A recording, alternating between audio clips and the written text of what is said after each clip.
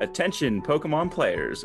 You are listening to Triple P, the Pittsburgh Pokemon Podcast. I am your host, Jake Abrams, alongside Nick Yurko, aka the Duke of Hobbies.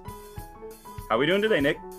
Oh, not bad, Jake. Not bad at all. It's been a wonderful little weekend here, extended weekend here for me. How about yourself? Same. I want to say to everybody listening in the States, happy Independence Day, 4th of July, belated. It was just around the corner, and also belated Bidoof Day. Bidoof Day. I'm so happy to get that deck box. Oh my gosh. Yeah, we'll talk a little bit more about that in a second. But you do anything fun this weekend?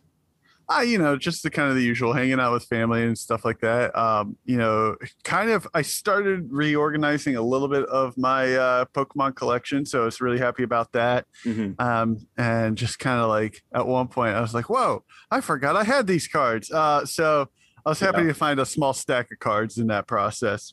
Nice. So I was actually just reorganizing and doing a couple things, and I happened to come across all my old X-Wing stuff, and I have a whole section over here where I'm going to start doing all my lists that I won and came in top placements at all these big events.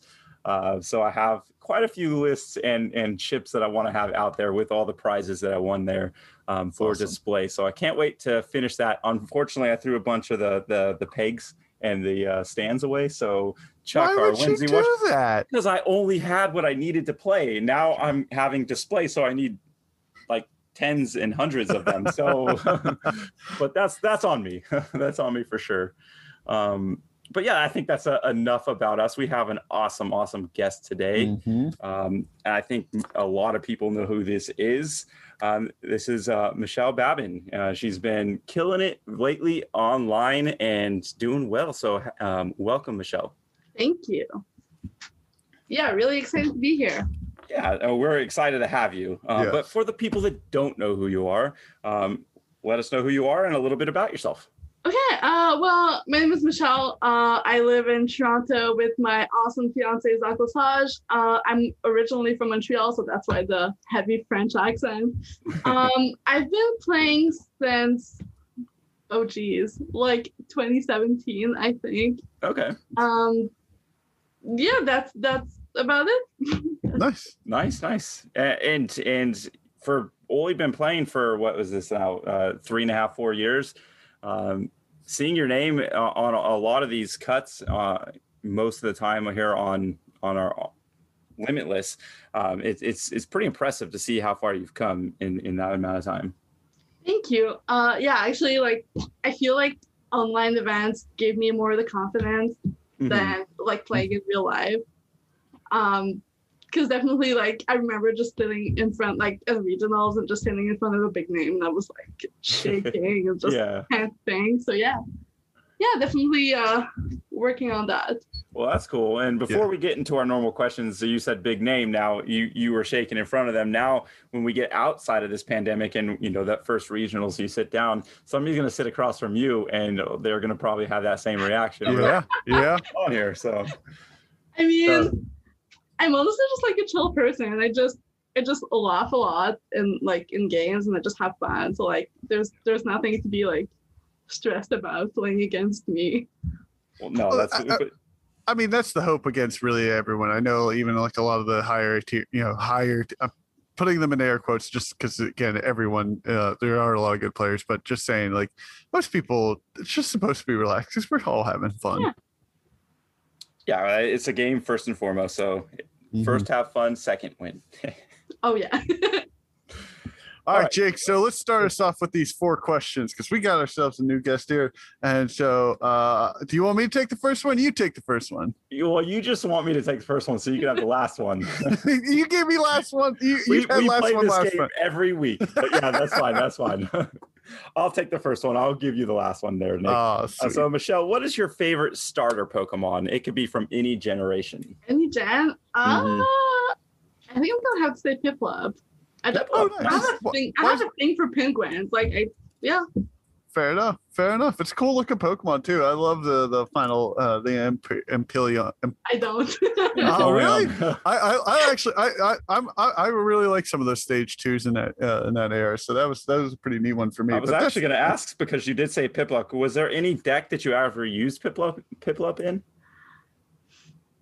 I don't think so. I actually don't think so. I know when I was playing in Montreal, there was this guy, I don't remember his name actually, but he was playing Empoleon like a lot. Mm-hmm. And like I just honestly, like I was kind of broke, like I couldn't buy all the cards I wanted to, so I probably would have played it, but yeah, I was that makes sense. That makes sense. All right. So then who's your favorite Pokemon in general for whatever reason? Okay, well, honestly, I have a thing for like all the evolutions. As you guys can see, I have like a massive use of them. If I were to pick one though, I think I would pick Sylveon. Wow. Okay. Nice. That's the grass one, right? Yeah. No, that's the fairy. The fairy. Sorry. I'm always mixing them up. The grass one's Leafeon. Yeah. Leafeon. That makes sense. I know that, and I'm not very much of a Pokemon lore guy. See Gumi, I'm learning. That's awesome. All right, so I'll take the next one here, Michelle. What is your favorite card in the Pokemon TCG? It can be for any reason. It can be art, playability.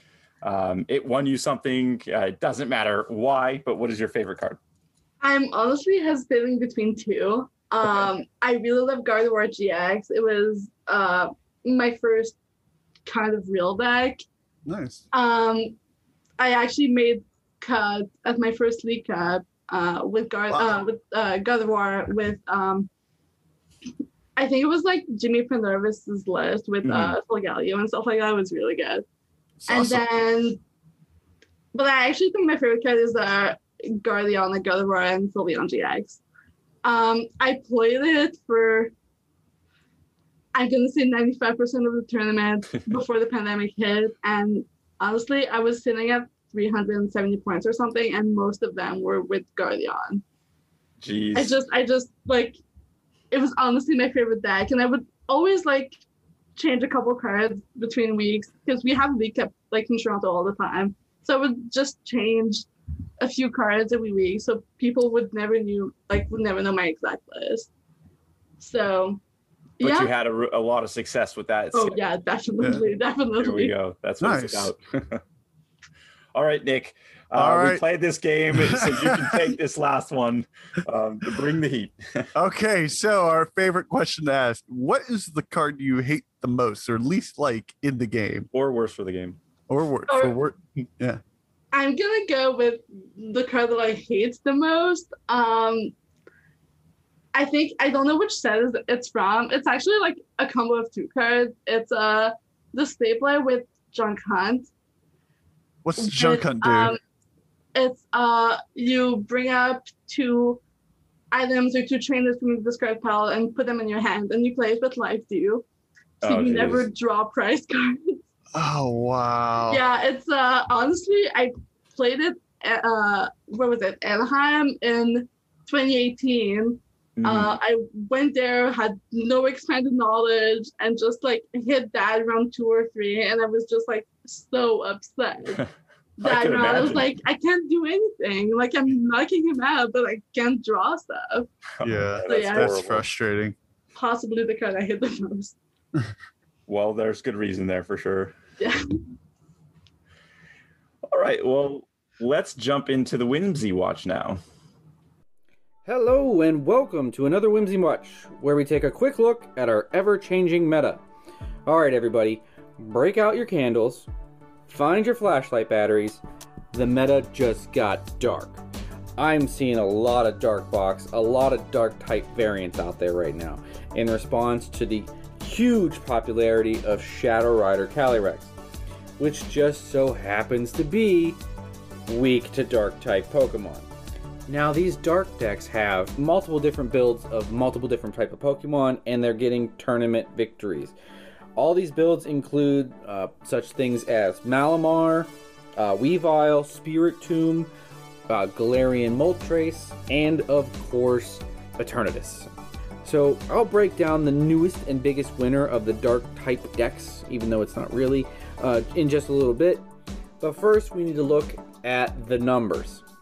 Shadow Rider Calyrex comes in the top of the meta share this week with almost 100 players more separating him from the number 2 spot, which was Eternatus. So then number 3 in our list is Zacian Luke Metal in players, which is still finding ways to win big tournaments. And number 4 is our new spotlight in ADP with Moltres. It picked up 4 wins this week, 4 tournament wins. And then closing the top 5 is Ice Rider Calyrex. Now, I want to throw in a little wrinkle here. Decidueye with the Shading Dealings Inteleon single prizer line is popping off right now. The old wall install is taking advantage of the heavy VMAX meta. We shall see if it sticks around because Desi's success usually comes as a flash in the pan as people start adding text to the decks. So we shall see if they can find good, efficient attackers to take care of that bird that doesn't let you do anything. Okay, now let's spotlight this new build of ADP. This variant is it's really taken the usual build of ADPZ and it's dropping some, not all of them, but some of the Zacians for what are really efficient legendary birds of Galarian Moltres and Galarian Zapdos. And this gives the deck optional weakness attackers for both Shadow Rider and even Eternatus. And they both still can one-hit KO Denes and Crobats. So the game plan really doesn't change for this deck at all. I mean, it's still Alter Creation, Boss, win. But now you kind of just have options. You have multiple options to punch Dedenne with. So, yeah, still chugging along.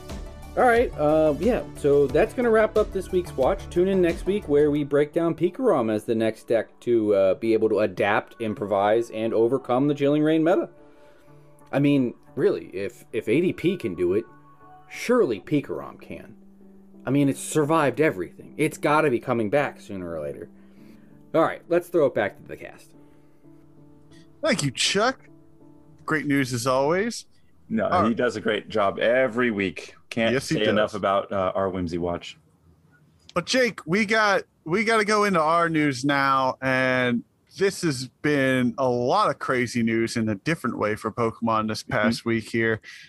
First and foremost, we can explain why we couldn't actually access PokeBeach last time while we were recording, and that's because PokeBeach got hacked. Now, there's a very detailed article on the PokeBeach website, so you can go on there now, and it's changed. It's completely different. Doesn't look anything like it does before. It looks like an old blog post style setup from Google, and but it has PokeBeach hacked. Next steps for the site. So really good article. Definitely take a look on it. Really with an awesome Porygon ZX card as this little picture, but very upsetting. 72 hours down. Haven't slept. They're just.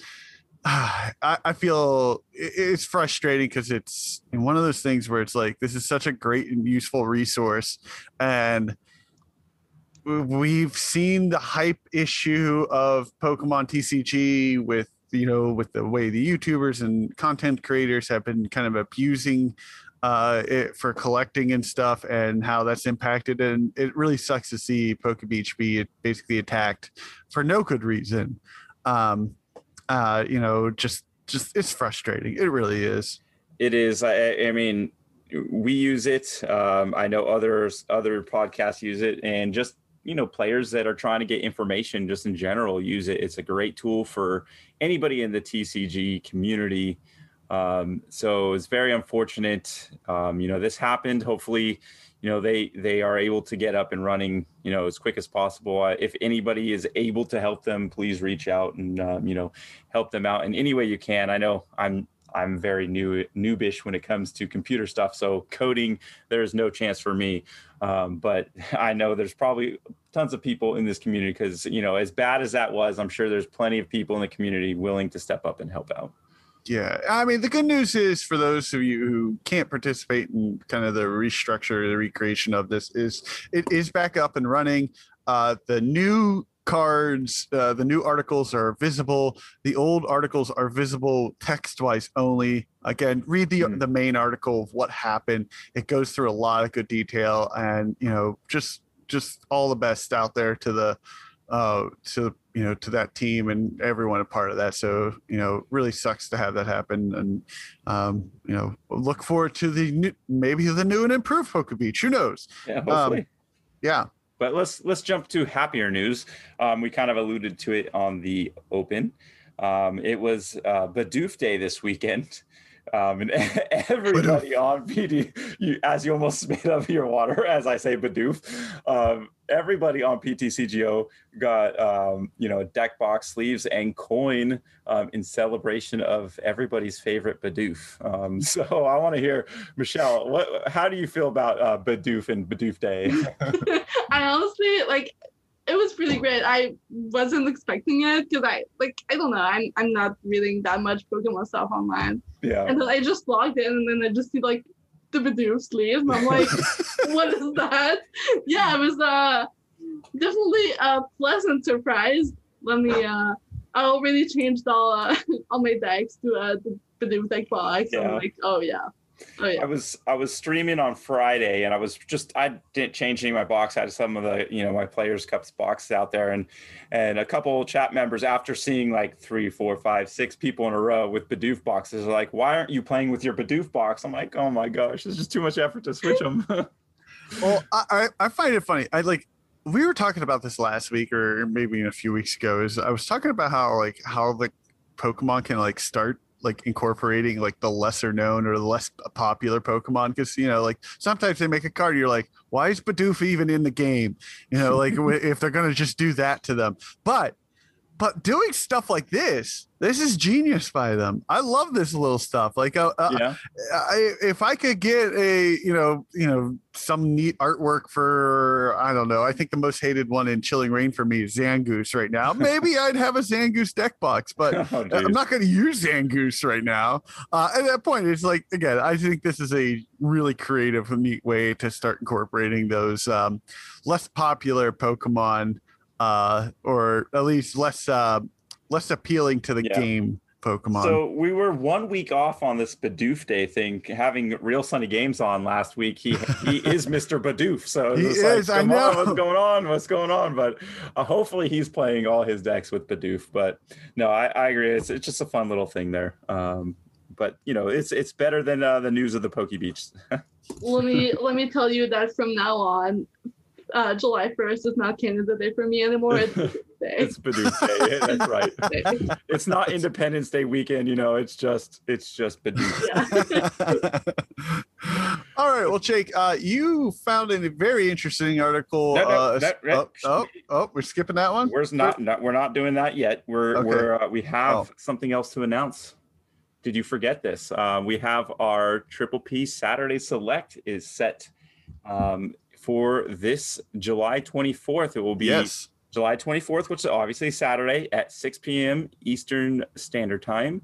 It will be for standard format. Yep. And we're going to have 100 plus packs in the prize pool. Plus, it's going to be a 2-pack entry fee. So depending on how many we get, we'll have code cards for all the top 8.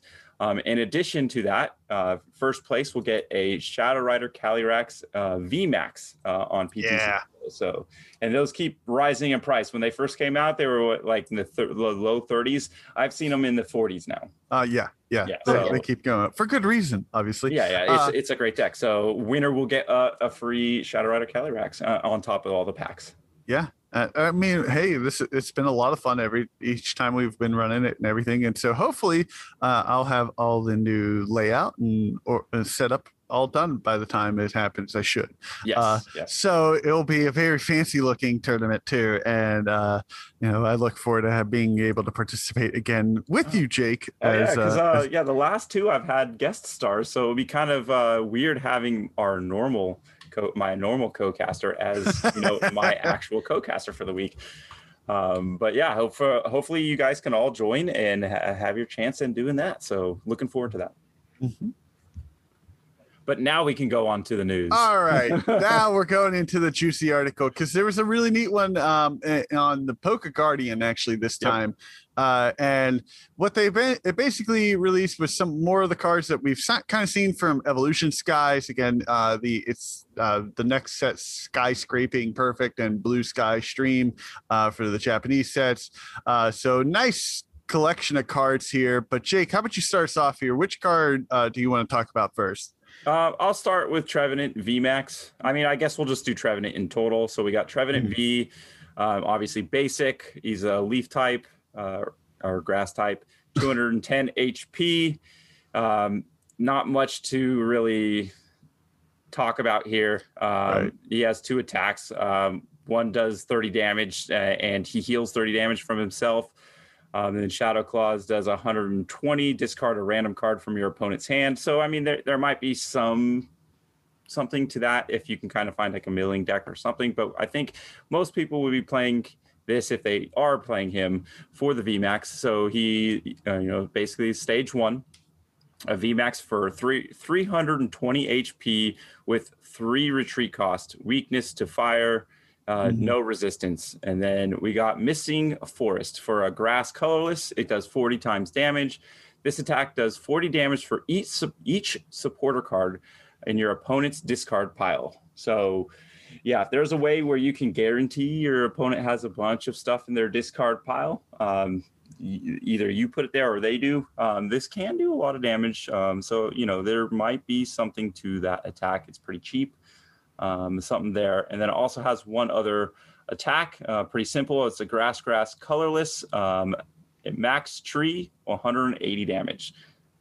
Not too impressed with that one. I think if this card is going to see play, it's going to be that first attack. So what do you guys think of this card? Honestly, I don't know much about any other cards that were announced, but if they announce kind of a battle compressor for your opponent deck. Yeah. I don't know how that would work, but that's the only way I can see this card working. Yeah, I would tend to agree. I think this might be one of, at least for the moment, one of those cards that will just be binder filler. Yep. And like Michelle just said, if there is one of those reverse battle compressors, this might be pretty dangerous. But what about you, Nick? What you have anything to add to that one? I mean, Missing Forest seems like it would have been a really neat attack if it was for each trainer card, not for each supporter. Mm-hmm. I get that this can kind of hurt the Cheryl healing Pokemon, the Malanas at the time, but at the same time, you're talking there's just not enough supporters in the game. How many times are they going to be playing these supports? It's not there yet. It's not. You know what card I would rather play that has a similar attack where it's 40 times for all these supporters? Baby Malamar, Rapid Strike. So much better. Because that's dependent on you. But that's the big difference, right? That's dependent on you. You got to set that up and have that in your hand versus what did my opponent do? And with Dedenne going away, there's times where hey, they're going to lose 3 supporters because they have to discard all their bosses or whatever. But now it's it's harder to discard supporter cards without a discard all Pokemon. So yeah. All right, Nick, you want to take the next one? Yeah, so let's go into Garbodor VMAX and V here. So we want to just touch on this one real quick. Its attack, Garbodor V is 210. It has 2 attacks, garbage. For a dark colorless, your opponent's active Pokemon is now poisoned and can't retreat during your opponent's next turn. Interesting double effect for just 2 color or 2 energy there, and then Sludge Bomb, deal 130 for 2 dark and 1 colorless. But its VMAX evolution is 330 HP, which I really like. That 330 HP right there saves you from a couple hits. Has this really awesome ability Trash Hoarding. This Pokemon can have up to 2 tools attached. If this ability stops working, discard tools from this Pokemon, so there is 1 left. Okay. All right. There's some interesting combinations I think we might be able to see there. And then for darkness and the color, Gmax Stink. 120, your opponent's active Pokemon is poisoned and can't retreat during your opponent's next turn. So my initial thoughts here before we jump to you guys, all I see here is this is a better, faster, guaranteed way to deal poison out of the darkness types here. Especially with those Toxicroaks for future use and play like that. What are your thoughts on this? I'll let Michelle start. So, ladies first here. I honestly, I read the ability, and now I can stop thinking about like the VMAX with like 2 big charms. Like, do you imagine just having a mass of like 390 HP Pokemon? Right. I also think like, not that I know if Eternatus is going to be like really played after rotation because of Galarian Zapdos and stuff like that, but it gives like good attackers in Eternatus because we're losing like Yveltal, we're losing what else? Spiritomb, I guess. Spiritomb, yeah. There's like we're losing a bunch of stuff, so I think this gives like it makes the deck more versatile, maybe. Yeah, but the one card that I do think that might be really good in kind of like a milling deck or an energy denial deck is having double Rugged Helmet on there. And that is one of the newer Pokemon tools. If this Pokemon or if the Pokemon this card is attached to is in the active spot and is damaged from an attack from your opponent's enemy, even if it's knocked out, put an energy card attached to that Pokemon into the opponent's hand. So if you had 2 of those on there, there's 2 gone. Obviously, there's cards that can kind of combat that, like the Greedent and stuff like that. I think that does that. But either way, something like that could really slow down your opponent and make it really difficult for them to. I want to say, like, I think, Jake, like you kind of keep bringing this up as the sets keep coming out for Sword and Shield, is that they slowly start leading to more control and control type decks. Yes. I can see this being really annoying with Toll Jammer as one of the tools attached to it. And then you get to do whatever you want. And so, like, they keep pushing all those different cards out there that are like fire gloves and fighting and digging gloves, and they're plus 30 damage against a certain type. Will we see that in this one? Probably not, but you could go down that route based on how the meta is evolving. If you're only facing fighting, here we go. I'll hit you for 30 more, 150, and then poison you. It's just I like Garbodor VMAX for its 2-color attack. I like how it's not enough, and I actually think this is interesting in terms against Shadow Rider, because against Shadow Rider, you're hitting for 240. Not knocking out the VMAX, knocking out the basics if you can, but you start putting that poison pressure down on the VMAXs, and at that 330 health point for it, you're pretty happy in my book, at least I see. So, so there'll definitely be some, decks that come out with Garbodor. I think that kind of card with the double tool is like a deck builder's dream kind of thing. So there's always going to be weird combinations you might not see coming. Yep. Cool. I mean, I think you might also play it with, unless we lose it, what's the Toxicroak that makes you put more damage counters if it's right. Yeah. That stays with us. I think that was the Rebel Clash. Yes, that was Rebel Clash. So you're talking already. If you're putting in a couple if you get 2 of them going, and we've seen how decks going to quickly accelerate that. You can quickly just be popping in and putting 150 damage or even higher with those Toxicroaks down. Yeah, I agree. All right, let's go on to the next one. This is a reprint of a card that's seen a lot of play in the past, at least from people that I've talked to, and that is Copycat. Which this is an item card? No, this is supporter. It's a supporter. Yeah, supporter. Okay, let's. So shuffle your hand into your deck, then draw a number of cards equal to the number of cards in your opponent's hand. So there's a lot of decks, especially like Shadow Rider Calyrex, where they can have 10 plus cards in their hands pretty easily. So this card. Depending on what deck you're playing against, can see a lot of utility in the future. I don't know exactly what it was great in the past. I mean, I think Michelle might be able to answer that maybe a little bit better. I remember playing it in the. I used to play Shift 3 GX, which if you had the same amount of cards as your opponent, you would do extra damage. So I would play it in that. Actually, now that you said that, I don't know exactly the card, but I feel that there was a card either announced recently or that is in play. It's in this set. It's one of them in this set. Yep, that has that does build. more damage if you have the same amount. So yeah, that definitely could. I don't know what that is off the top of my head. I am sorry, but that can definitely see utility there. Right. I personally call this the also the anti-control card, because one copycat can completely change a control deck's game. Where I took you down to you only have one card left because I reset stamp you. Draw a copycat, boom, back up to 8 cards all of a sudden. Reset stamp's gone. Well, I'm just saying, for example, but like in terms of, there will be more cards that are going to make you discard Pokemon, that make you discard cards from your hand for whatever reason, for attacks and stuff. And this is going to be a solid, all right, I'm going to take out maybe 1 or 2 Marnies, put this in place, and probably just be as effective. Yeah. I agree for sure. All right, Nick, you want to take the next? Yeah, so I really want to talk about this really cool card coming out. Toy Catcher. It is an item card. Choose one of your opponent's bench Pokemon that has the remaining HP of 50 or less and switch it with their active Pokemon. Finally. All right, I'm going to jump to I'm already excited. I thought you were going to hate this one.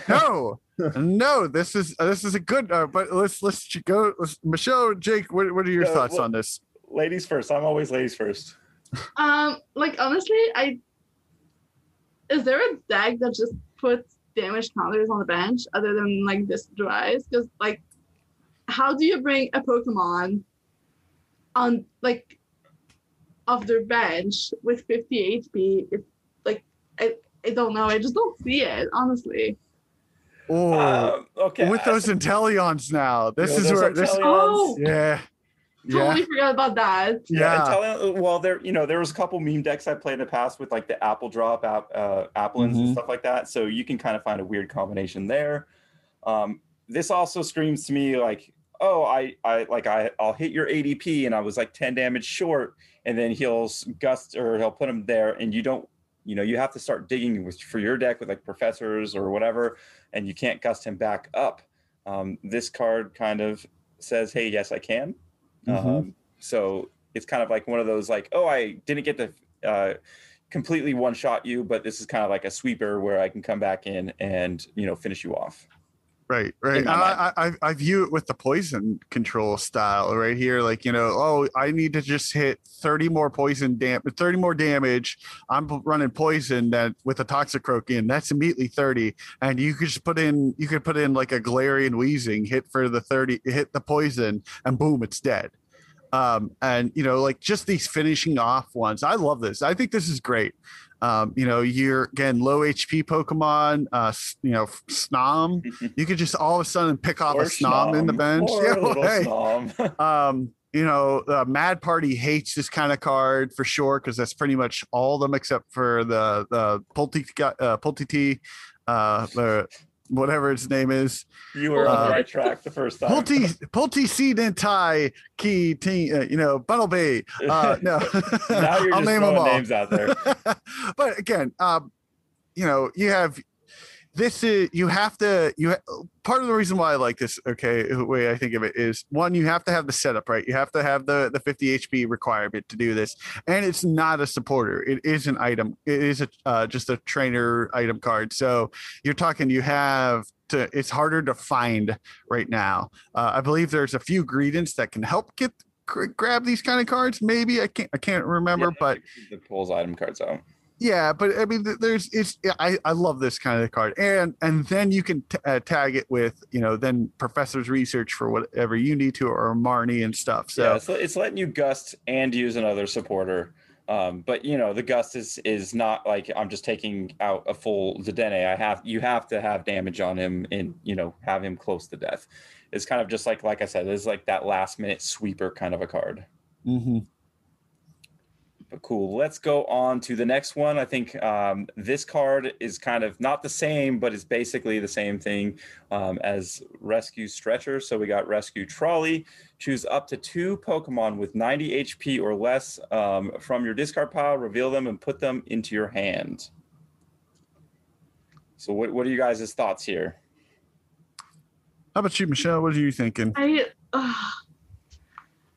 really don't like imagining those cards in decks. I think it's cool. It's definitely cool. Maybe mostly in expanded. Because, well, I mean, I feel like this is kind of the worst Rescue Stretcher for expanded. Yeah. But you can bring back 2. Yeah, you can bring back 2, and with you know, a lot of these 90 HP or less Pokemon, they have some pretty good abilities there. So like for right now, you got your Jirachis, you have your Sobble line with your at least your Drizzles, not to your Teleons, but even like Malamar, you know, that Malamar deck might want to use that instead of you know, the ordinary Rod or something like that. So it's better than Rod in a sense because you're not putting them into your hands or into your deck and right back into the hand. But you're putting it right back into your hand, so you have more utility there. So really, it's a matter of, do you play this over Rod or do you play Rod because of the energies? So it's kind of like one of those toss-ups. But I definitely see utility in a card like this. I see it again. This is a Mad Party almost auto include, because how many times late in the game you're out of Poltergeists and you need one, and this can be the card that you get and allows you to evolve the Sinistea and go right into it and hit with the triple acceleration. Or, you know, you need to draw for the boss or draw for something to win the game. Pull up 2 more Mr. Rhymes that were already in the discard pile, discard them again with the Poltergeist's ability or a quick ball or something like that. You know, they go right from your discard right into your hand, right back into the discard, and the math kind of stays exactly the same. And that might be what you need to win. Draw. Yeah, you're getting draw at that case. Yeah, exactly. Like I don't know if Mad Party. I mean, yes, Mad Party will like it, but I think with a lot of the cards coming out, like Mad Party just isn't in a really good spot. I don't know if this is enough. I don't know if this card will be enough for it to come back. No, but I think you hit the nail on the head with this one, Jake. Is Drizzle will be, this is any deck with the Inteleon line will like this too, because if you lost your Drizzles too early for whatever reason, or Sobble, and you like, because being down to only 1 in your bench is not good right now. We see that with the sniping Inteleon. You want a minimum of 2, and so that might be what gets you the Sobble and the Drizzle, and be able to continue the match as if you kind of lost nothing. So, do you imagine you're just like dead draw and then you play that, get a Drizzle, and then just like research or whatever supporter you play? Right.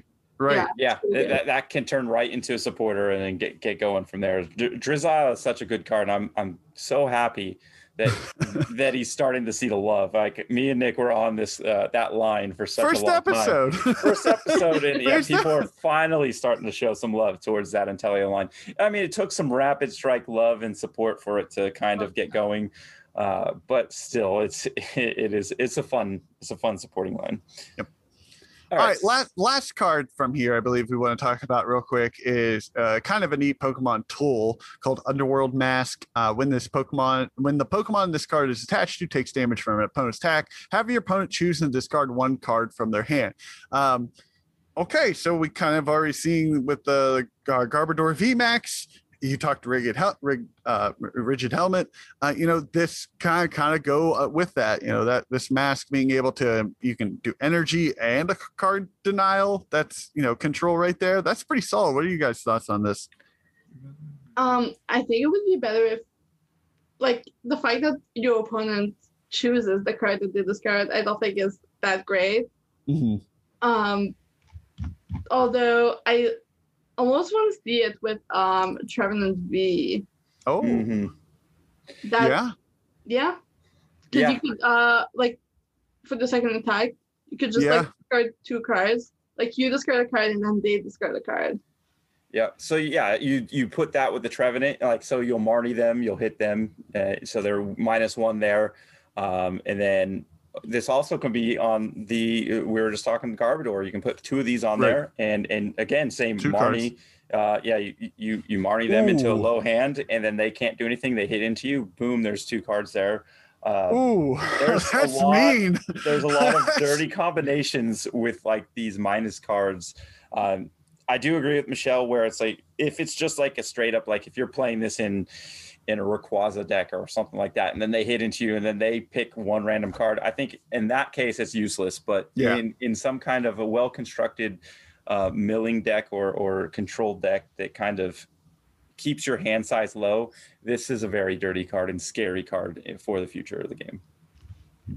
Yeah, couldn't agree more. All right, let's. Okay, so I think that kind of covers it for the news today, Jake. If I could be wrong, or we have a small correction from last week. So last week we again Poke Beach was gone, and we got 2 of the birds up there. So I did want to just mention the Articuno. We didn't get to talk about his attack. So his attack is for Psychic colorless. Discard all energy cards attached to this Pokemon. This attack does 120 damage to one of your opponent's Pokemon. It does not have to be active, so it can snipe. There is utility in here, and we have to remember the ability, which will get 2 of the psychic energies onto him when you play him.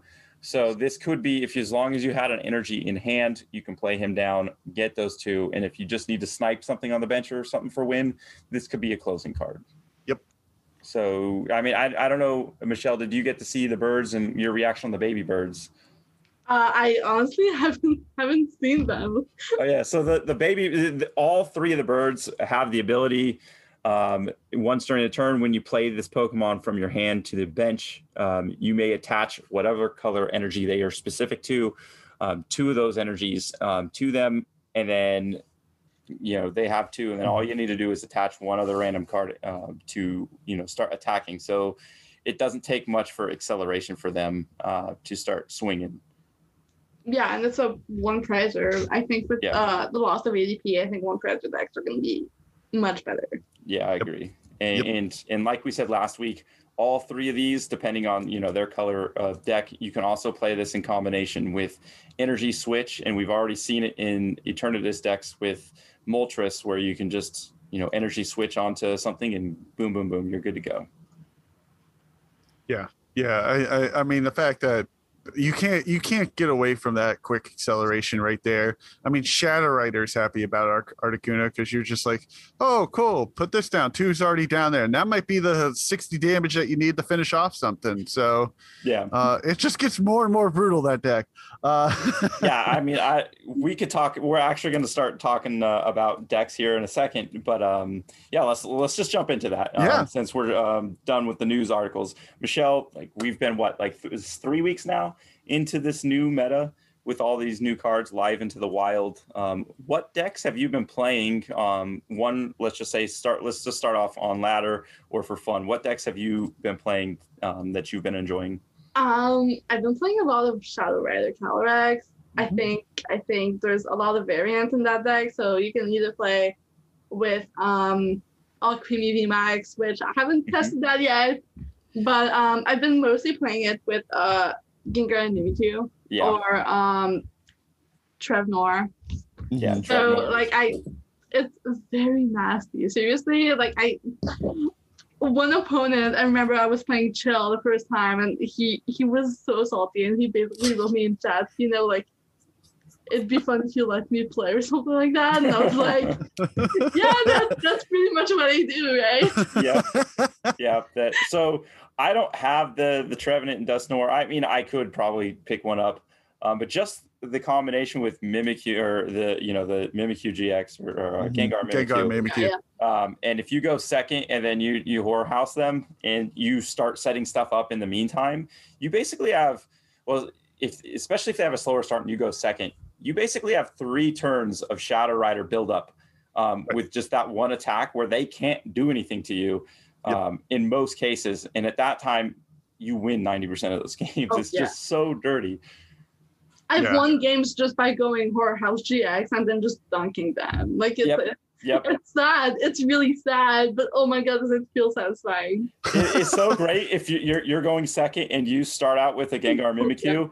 And you get at least 2 Shadow Riders on your bench, and then you're like, "I've got this. I mean, I have energy, so I'm just boom, boom, boom." It's so hard. It's so hard to come back from that. As someone who's like actively trying to figure out everything against it, it's so frustrating. I love that deck so much. Yeah, and then you play it with you play it even with Galarian Zapdos. So Eternatus VMAX isn't even a bad matchup. Just like very. Knockout. You don't even need the. I mean, yes, it's a great pivot and I'm playing a match that has my weakness, but even at that, you can still beat them with the Horror House and locking them out, and then getting your board state set up so much quicker than them. Mm-hmm. It's just a dirty deck. It's fun. It's my favorite VMAX deck by far. Actually, my favorite VMAX deck. Period. In all formats.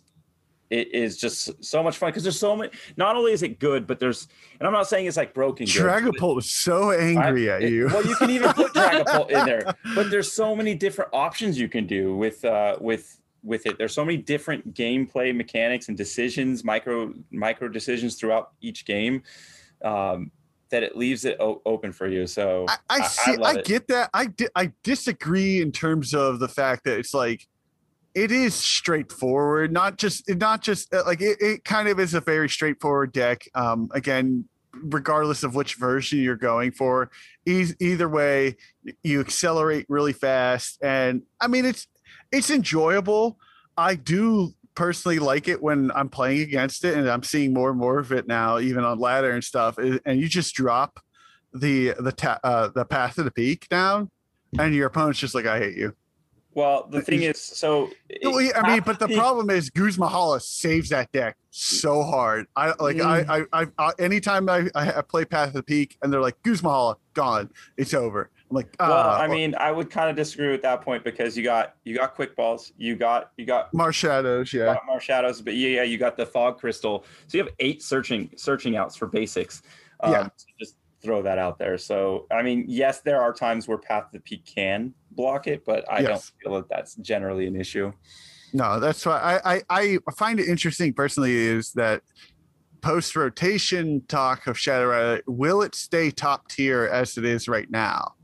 And that will be the interesting question. That's an interesting question. I think the answer, it's hard to say yes or no. I say it has a really good chance to, because how consistent it is. With that ability, it's just a draw engine. For that 3-week period, you'll have your Marshadows, so you can bump those Path of the Peaks and still have that consistency. After Marshadow rotates, I believe Punkaboo comes in right after that, so you'll still have your bench, your one prizer bench guy to take away those stadiums. So as a consistency portion of it, it has the chance to stay top of the meta. Obviously power creep, and we all know Ray's coming. So that can knock it down. But we'll see. I think it definitely has a chance to stay at tops of the meta, or at least in that tier A group, just based off the consistency. And yeah, that's basically it on that one.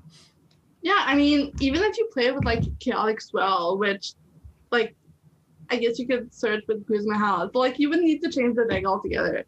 But you can just replace it with Chaotic Swell, and then they have to burn, if you time it properly, they have to burn 2 stadiums. Right.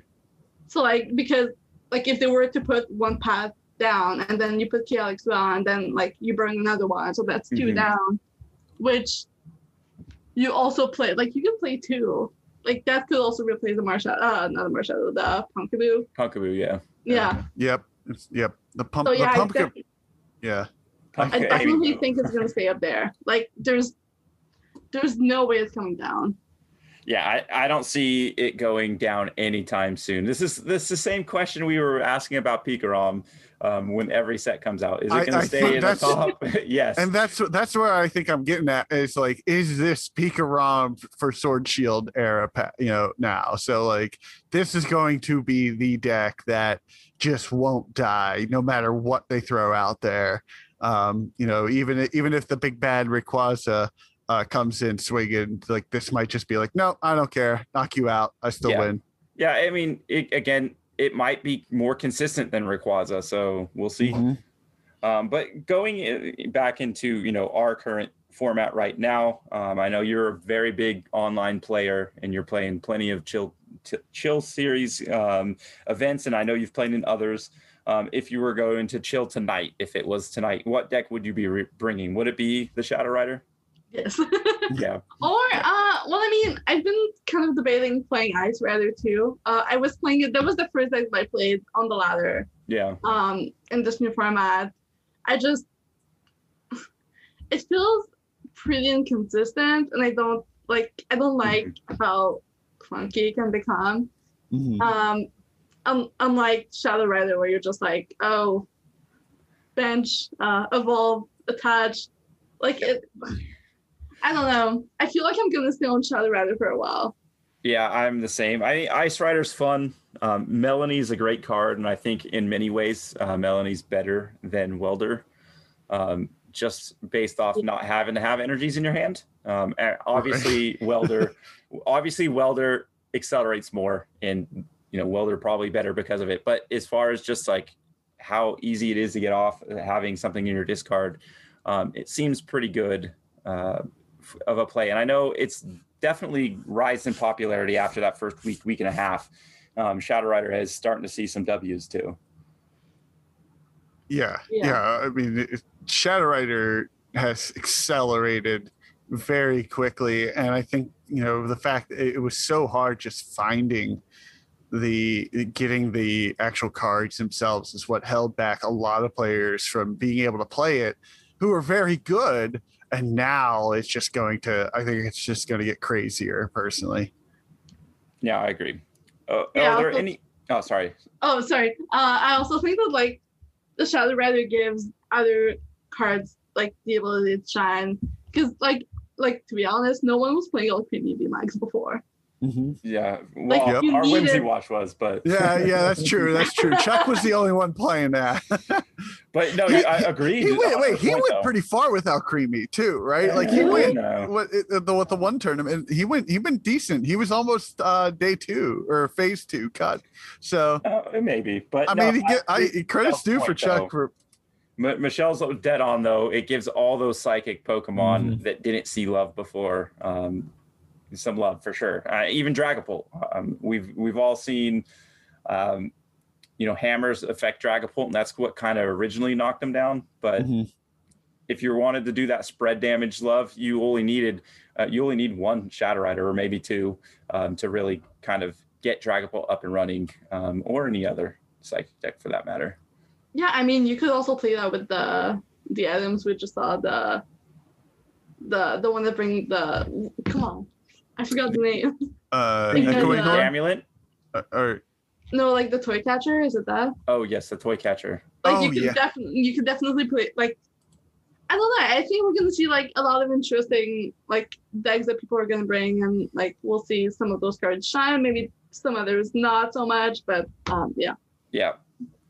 All right. So yeah, those 2 horses are both gonna be in the meta for a while, I think. But let's get into, your career and you've been really, I know you said you've been playing since 2017, but at least during the pandemic, I've really that's when I started noticing you and seeing, all that success that you've been having, even winning a Chill Series event. So kind of talk about just some of your online, achievements and kind of how you go about your business playing online. Okay. So for a while, I would always make phase 2 with Chill. I would always play ADP. That was my go-to deck. I would never play anything else. I would switch to Eternity once in a while. So that's where I think I started popping off, and then I actually started testing more.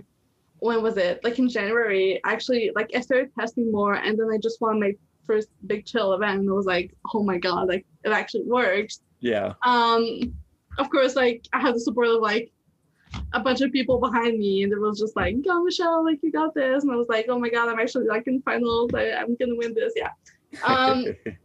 So there's that, but then like I feel like with more archetypes coming out, I feel like I'm struggling a little more to like shine a little bit, because like honestly, like I do kind of well with Shadow Rider, but like I haven't had a big placement yet with it. I got like a top 64 a chill like 2 weeks ago, but that's pretty much it. And then the format before also, like I was playing ADP, and like ADP wasn't really that great back then either. And honestly, like those are pretty much my only accomplishments. Like I said, like playing in real life, just sitting in front of like big names. I remember playing who was it against Alex Szymanski in Greensboro in 2019, and I was just like freaking out. My hands were shaking. I dropped my deck a couple times. I was like, oh my god. But then like before that though, like I won the TCG Cup in Dallas in 2019, which I faced what's his name, Juan Espinola from Mexico, in top 4. Was it top 8 maybe? I don't know. Like I didn't even knew who he was, and then Zach just told me at the end. He's like he's a big name, and I was like, oh my god. Sometimes it's better not knowing than knowing after the fact. Right. Well, I also remember playing against Mark Dizon in Roanoke, which the year before he made top 16 at NAIC, and then like no clue who he was, and then I speak to like some of my friends from Montreal, and they're like, yeah, you just beat like this guy. And then I looked it up, and I was like, oh my god, like yeah. So like I think I do better if I don't know who the person is. Yeah. So online has been like easier too. I remember I played against Xander Perot last week at Chill, and I remember beating him, and I was like ecstatic. I was like, oh my god, like I know him, and I beat him, and I was like, wow. That's always a good feeling. That is a great feeling. So you said something about not knowing who you played against, and I would say, Nick, that would probably be a better strategy for you, but apparently it's not, because these two played in a tournament a couple months ago. I think it was probably in a Chill series. Yeah, and I want to say it was before Battle Styles. Yeah, if memory serves me right, somebody on my side got clapped. Oh, so bad. Like it was just like a straight donk, and I was just like, okay, there goes my chance. I mean, like, hey, it just happens that way. But it's sometimes like that's why it was just fun to like. I think that's part of the neat things about 2020 and like being able to, even in COVID and stuff, it's just like you can go and you get like messages from players that are like, oh, hey, you just got wrecked by so and so. It's like, yeah, oh, all right, well, it happens. But it was fun. Like that's it's just, again, it's like it's neat to have that communication. Like that's why Zach messaged me saying, hey, you Michelle, you just whooped me, and I was like, all right, well. Get good, son. Get good. That's me saying this, as this weekend I was playing in a tournament on Limitless, and I missed the game. I missed cut by a game, and I literally had game 1-1, but I misclicked with the Shadow Rider instead of clicking his clicking his ability on my active. I only need one more energy for math knockout, and I accidentally clicked the attack, and I was like, oh, well, that's game. I would actually. How many times I did that with Zacian, like just clicking Intrepid Tour when you have game, and you're like, oh well, there goes game. Well, I had game. there's two instances I would love for them to put "Are you sure?" and that's attaching energy and when you select the attack. I would just love that. Are you sure you want to do this attack? Yes, because they I don't know how many. Like Marnie, whenever They you do have, for Marnie, yeah, but only if you're going to less cards. Exactly. And not like almost. I get that the game doesn't want to put in like that way of paying attention, but like at times it'd be like, can we just please pay attention to like I just need, they have one like the knockouts coming and they're like I hit Intrepid Sword. Why? Yeah. Why would I hit Intrepid Sword? That makes no sense, but yeah, exactly. I mean, it is what it is. But online games are great for practice, and I think the clout on winning an online event or doing well in an online event is just as much as online. Mm-hmm. I know, Michelle, you said you haven't really played like too much IRL. I mean, you did some. What are the main differences do you see compared to online and IRL? Definitely, like just the misclicking. Like, do you know how frustrating it is? In real life, you wouldn't have that problem. You're just ability, attach the energy, and then that's it. Yeah, you wouldn't have those losses with Intrepid Sword or whatever. I'm gonna attack here, Intrepid Sword. What happened? I also feel that happened to me last chill. Actually, I accidentally decked myself out because I used Underworld Door, which left me with 0 cards in deck and no Marnie, and I was like, all right. Like, I feel like in real life, when you see you draw cards, you kind of pay more attention to how many cards you have left in your deck. So there's definitely that as well. For sure. Cool. So Nick, do you want to get into some of our chat questions? Yeah. So I mean, with the way you've been playing and everything, we were kind of wondering if you could kind of, you talked about how you were playing ADP at the beginning of this and leading into. Do you have, any more, like, as you were growing, as you were starting to play back all the way in 2017, what was your approach to the game in terms of like, I'm going to take this deck for X reason, or like, why am I bringing this right now? I mean, what would go in my decisions before was the fact that I literally had no money. So I would have one deck all the time, just like, now that we have an extensive collection, Zach and I, so like I basically have access to all the cards I could ever want to. Yeah. So I can basically build anything. Nice. So yeah, that's definitely like a big difference of like what I was doing back then. I remember my first big deck was actually Lapras GX with Ninetales GX and Manaphy EX, like, because I just happened to pull those cards and I was like, well, might as well play them, right? Like I found a way to make them work because it wasn't really working. But, No, that's fair. And then did you participate in the Players Cups at all, these past Players Cups at all? And if you did, what was your results like for that?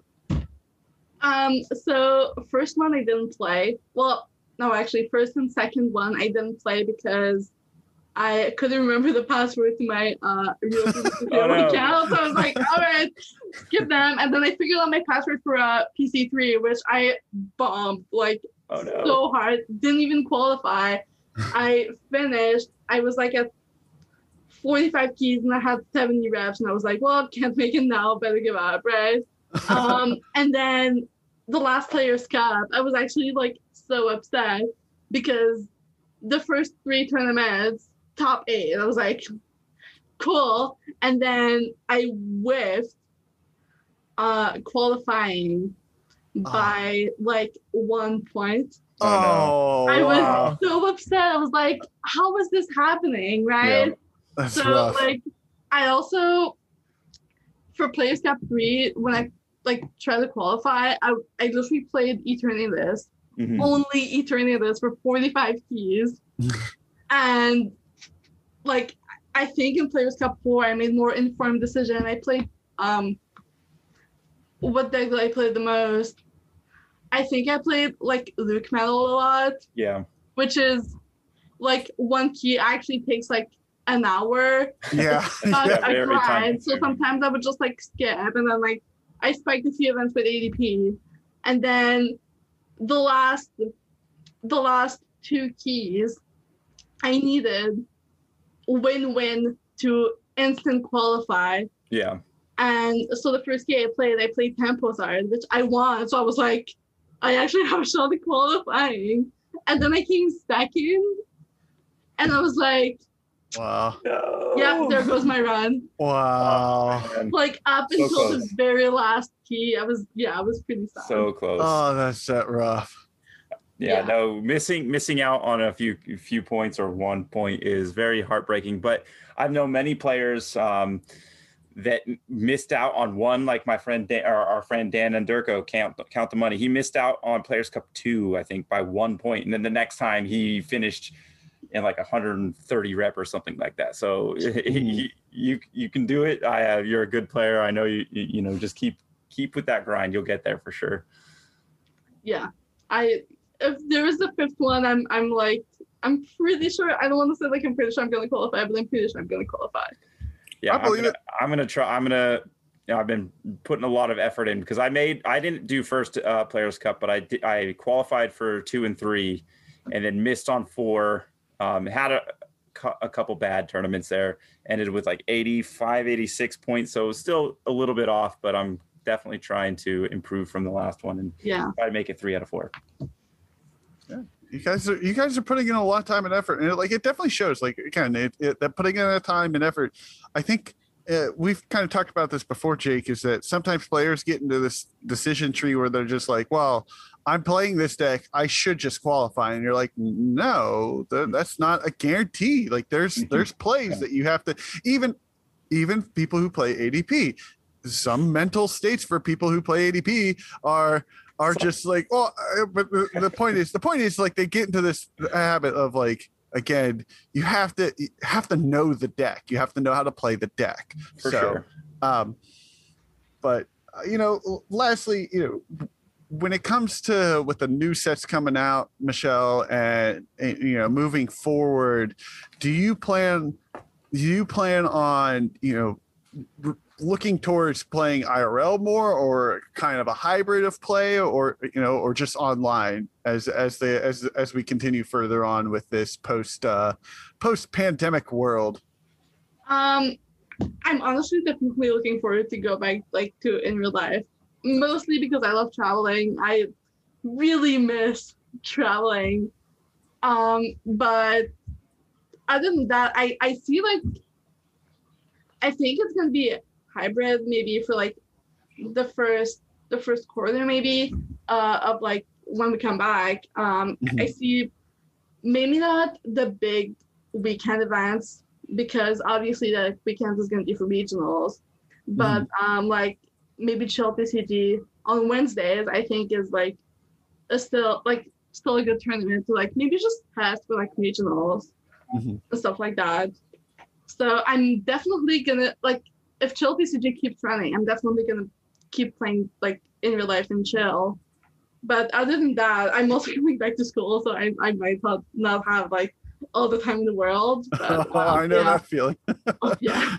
Yeah. It's pretty daunting, honestly. Like I know I'm just gonna be at school like between 8 a.m. and 10 p.m. and like I might not have time to just do Pokemon anymore. Right. And I think that is also something that a lot, for players to consider, is that the time commitment. There was a weird luxury of 2020 of where even like, for those who were working during this time, older players, that like some people were able to work from home and still play and participate in Pokemon games and events. Like there's players like me, like I or Jake, we're not home when we're working, so we didn't have that luxury, or we're going back to school or doing extra activities. So which again, it's another one of those factors that are important to consider. So do you, outside of school and thinking that with those regards, like, do you have an idea of how you might try to play or practice moving forward to kind of combat that? Because I think that's an interesting kind of path for players who are trying to balance all this? Yes, honestly, I think I'm mostly going to be relying on my testing group. I have a pretty good testing group. I have like Zach Lesage, Gabriel Smart. Sorry, I'm like blanking out on the other names, but when you're on the spot, it's not always like easy. honestly, I think I'm gonna like I don't want to say like I'm gonna let them do the testing and then just take the list, but like I think it's just having a testing group in general is just a good way to balance everything, because you don't have to test as much, or you can kind of spread your testing. So like you can see like which deck is working, which deck is not. So like obviously there's that. I don't think I'm gonna be able to leave the studio anymore, like as much as I want to, like like a game like here and there, but like that's that's definitely understandable. Real life always gets in the way from things that we want to do. Yes.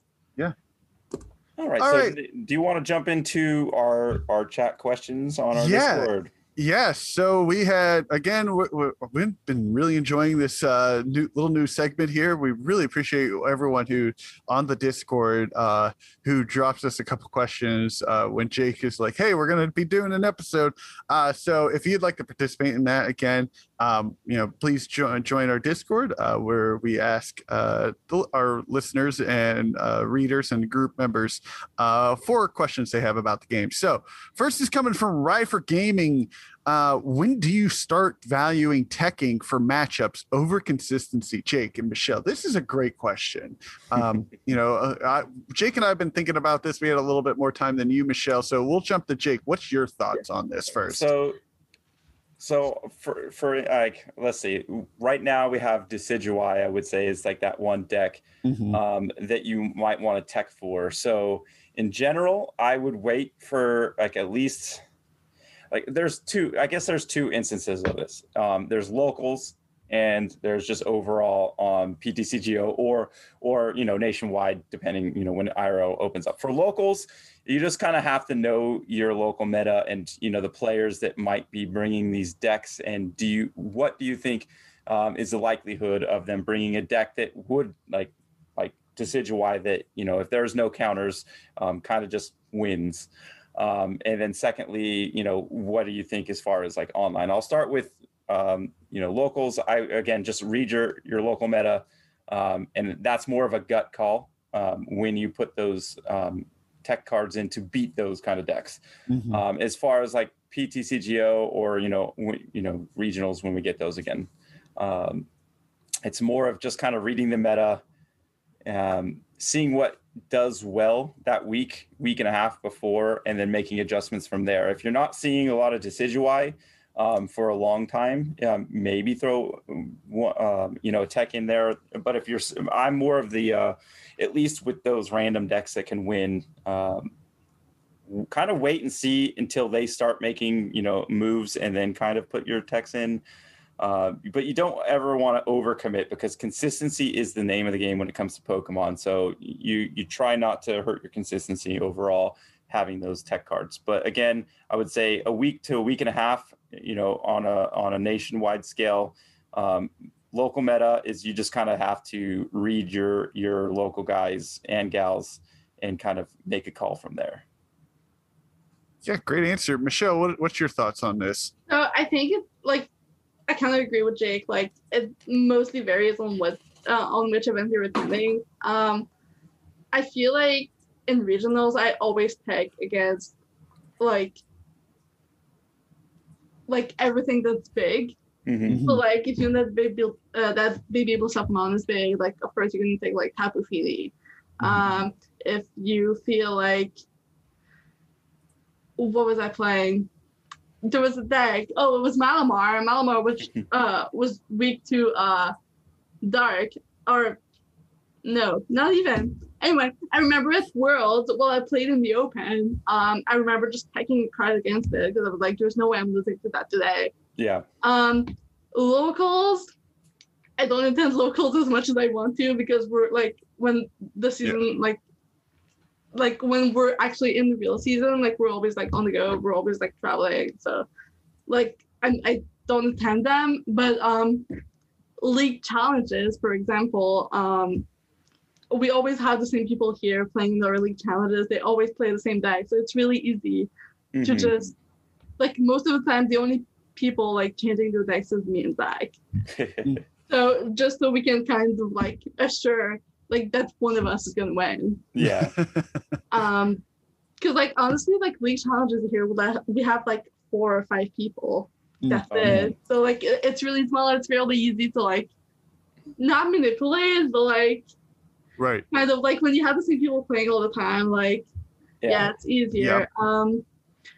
Online, I feel like technique is important, but you also need to know that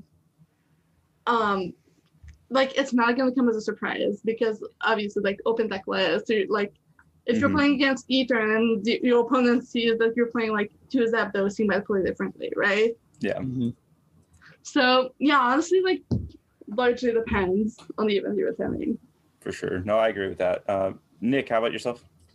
Yeah, I'm in the camp of, you know, you have to you got to read it first of all, and I think that's part of the talent and skill of this game. A lot of people will make that mistake and not pay attention, and they just kind of assume again, and then they're like, oh no, why did I lose? And like, oh, Decidueye popped up this time.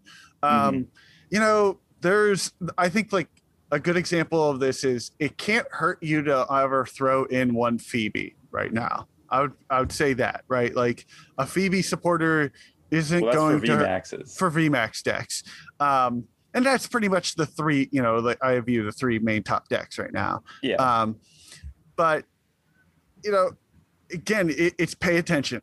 That's the key word here, more than anything. And like you said, Jake and Michelle, consistency is king in this game, and so you're going to want to maintain that consistency more than anything.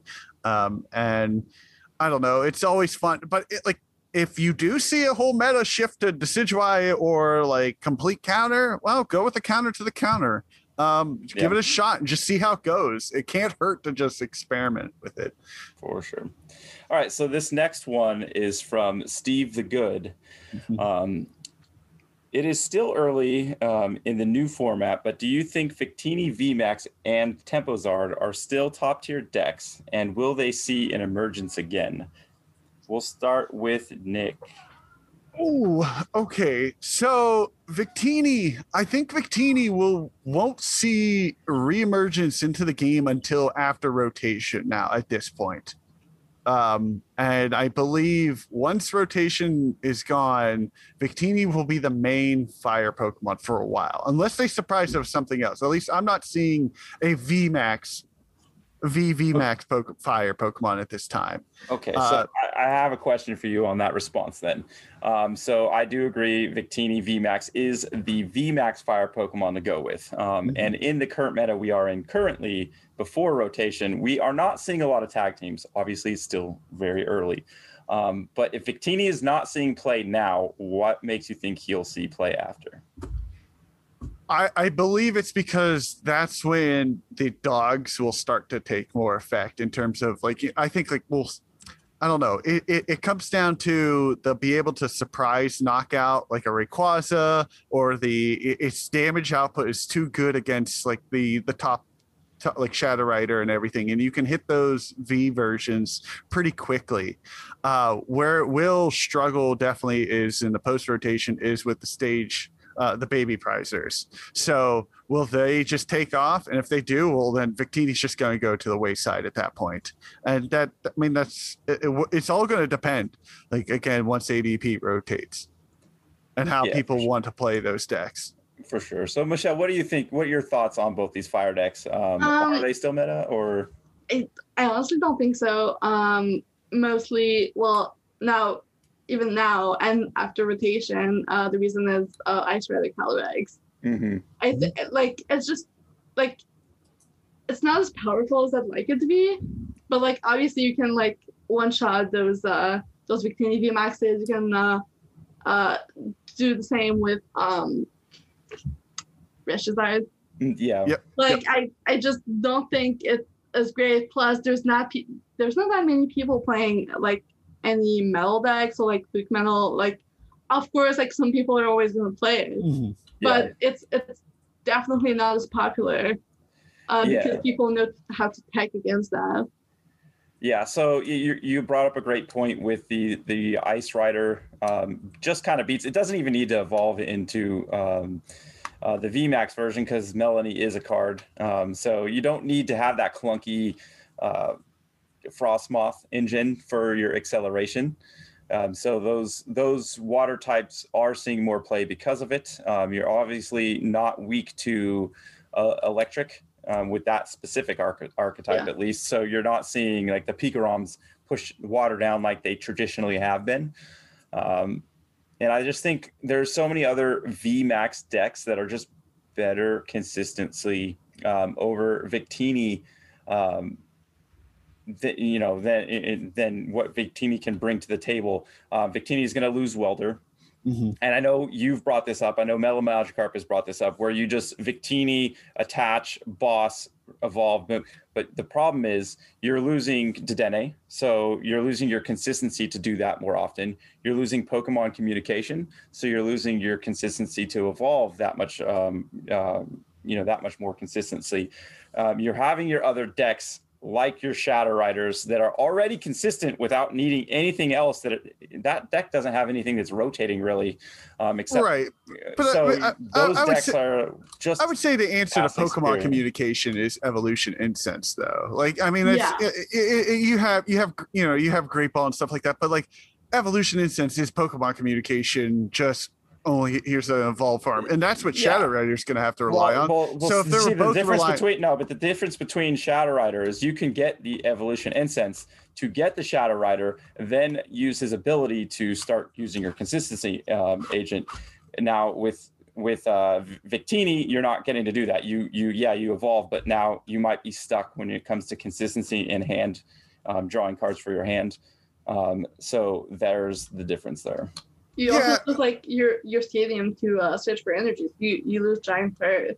You lose Volcanion as well from Unbroken Bonds. Mm-hmm. Right, but I think like again that deck is going to be different, and actually what you kind of bring up a good point though is in terms of like with the Ice Rider Calyrex, what that ends up causing is our second triangle of weaknesses that appear. So if people are playing more water because they can because of Melanie.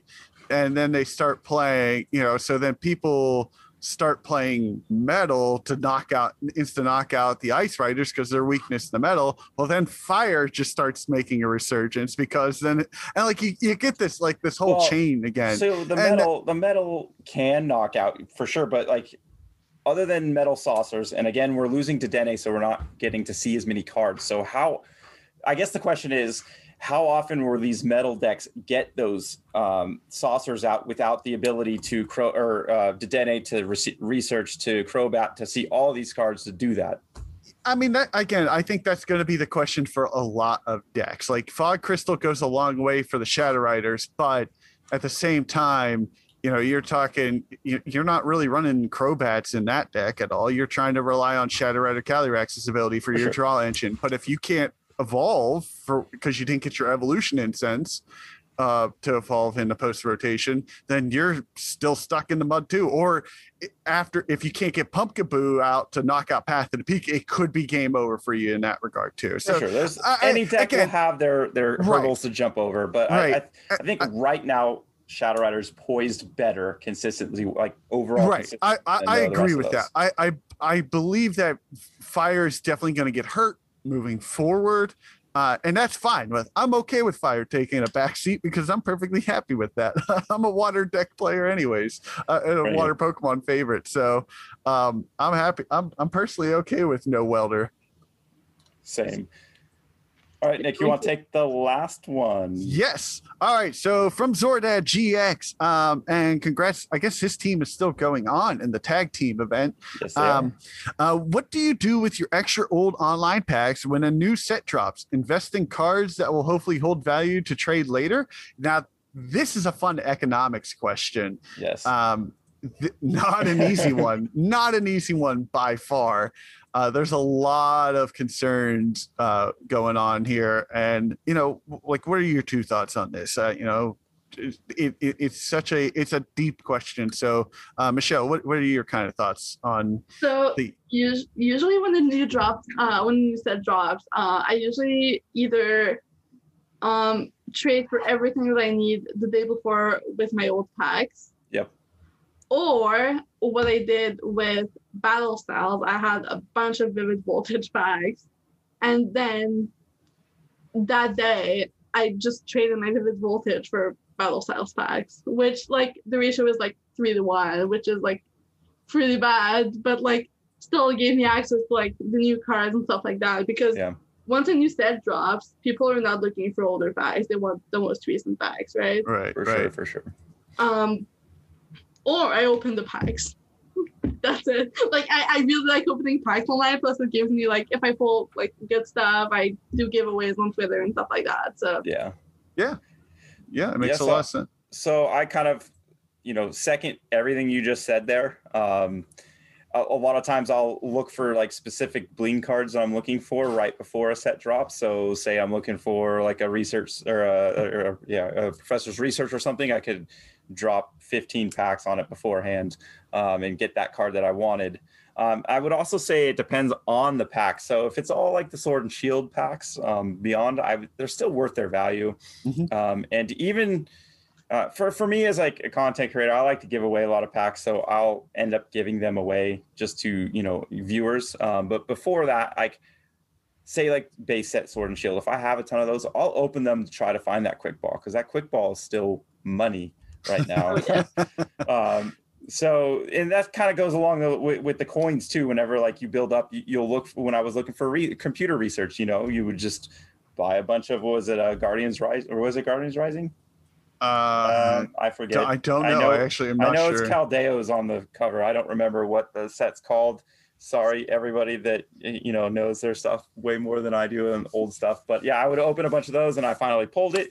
So it's just kind of a matter of that, trying to maybe giving them away or get rid of them or dump them right before a new set comes out for a max value. Or even like Michelle said, like trading them older sets, even if it's 3-for-1 or 4-for-1.